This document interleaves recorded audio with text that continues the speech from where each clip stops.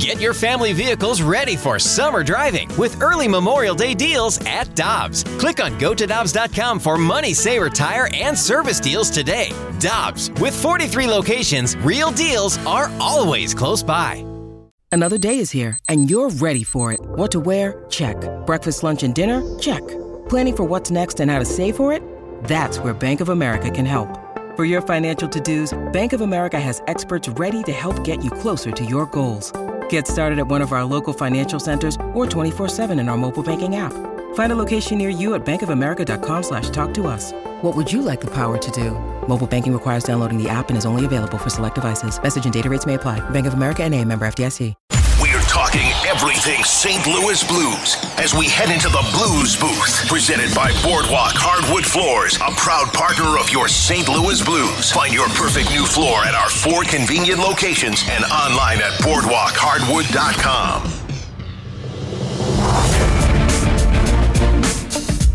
With Brooke Grimsley and Super Bowl champ Kerry Davis, I'm Randy Carricker. Great to have you with us on the opening drive on 101 ESPN. And we head into the Blues booth now. Joining us on the Brown and Crouppen Celebrity Line is our friend, the Blues play-by-play man on Bally Sports Midwest, John Kelly. JK, good morning. How you doing? I'm good, Randy. How are you? Everything's good, and we'll talk about last night's game, but I want to start with Pavel Buchnevich because I think because of the tenor of this season and what's happened with all the trades and the performance of the team, and the fact that he's been hurt a little bit, we tend to overlook how good he's been. 52 games, 23 goals, 38 assists, 61 points in 52 games, and he's a plus 11. Buchnevich appears to be a legitimate NHL star. Yeah, he has had a really good year, Randy. As you said, there are great numbers on a team that, has struggled, especially at times, to score goals. And, the plus-minus really sticks out to me. I know that it can be a little bit deceptive. And don't forget, he's been on the ice for a lot of those empty net goals against, like a lot of the Blues players. So, people bring up the plus-minus on the Blues, but they've allowed, I believe, now 20 empty net goals or something like that. So a lot of their plus-minus are going to be really, really poor because of those empty net goals. But his remains in positive territory, so it's really good to see. And I've been impressed with him at center, Randy. I think he's done a good job. Obviously, it's a learning process, and he's not going to learn it in a week or even a month, but he looks free out there, and he's doing a really good job out the middle. And John, he's a plus 11, as we mentioned. Nathan Walker is the only Blues forward in plus territory, and he is a plus 1 in 41 games. So to be plus 11 and be the only guy that's a plus in the plus-minus among the Blues forwards, that's pretty telling. Yeah, it is. And, obviously if you're going to be a center iceman, Randy, as we know, you've got to be very responsible. It might be the most important position on the ice, aside from goaltender, because you control the ice, especially in front of your own zone, or goal rather. So, the fact that he is a plus player means he is responsible, and, maybe this experiment will turn into a full-time center ice job for Pavel. Well, JK, we got to talk about it. Obviously, Jordan Binnington was the big story of the night, really stealing a show. And when he has those fiery moments, is it more for his game or is it more for the team's game and amping them up? Well, it's probably a little bit of both, Brooke. But, in this situation, I can't really blame him for being upset. I know in some of the past incidents where he sort of lost his cool, he's given up a goal and he's taunted the other team or the bench. But in this case, he gives up the 5th goal to Hartman, and Hartman bumps him. And it's one of those things where if you went to Hartman after the game last night, he probably said, well, I didn't try to do it. I look at it sort of the same way as what happened with Kadri last year in Game 3 when he accidentally on purpose fell on Binnington. And, he claims he didn't mean to do it. Well, only one person knows. I know it's different circumstances, and I know that Binnington wasn't hurt on the play in last night's game, but I think that NHL players really can control what they do and when they can stop and things like that. So I think that there probably was some intent there, and, Binnington lost his cool. And when you consider that he had given up 5 goals at that point in, just over 30 minutes of hockey, you can understand why he was frustrated. Why didn't the linesmen just let Fleury and Binnington fight? That's a great question. And to me, they should have. They have rules in place, as we know, for fighting. So if you fight, you get 5 minutes for fighting. And if two guys want to fight and, settle things down or settle a score or whatever, to me, you shouldn't randomly say, well, I'm going to let these guys fight, but I'm not going to let, these two people fight. So I don't understand it. I think that there should be consistency, and they should have let those two guys fight last night.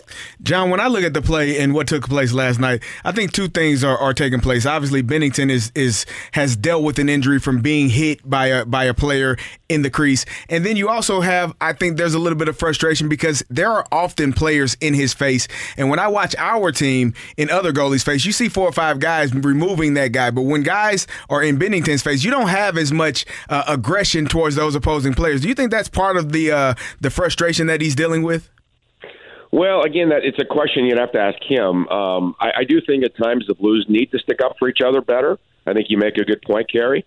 But last night's situation, it was just really a knee-jerk reaction by Jordan.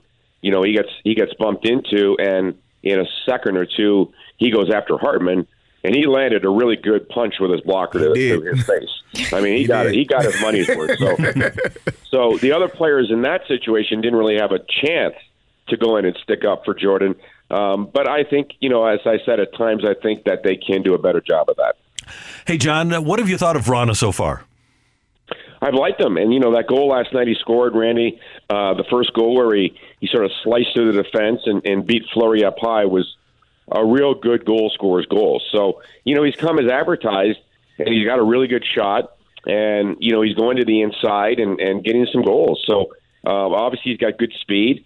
And remember, he had only played in 5 NHL games before the trade to St. Louis. So I think it's going to take him a while to get up to full speed. But so far, so good. I've liked what I've seen.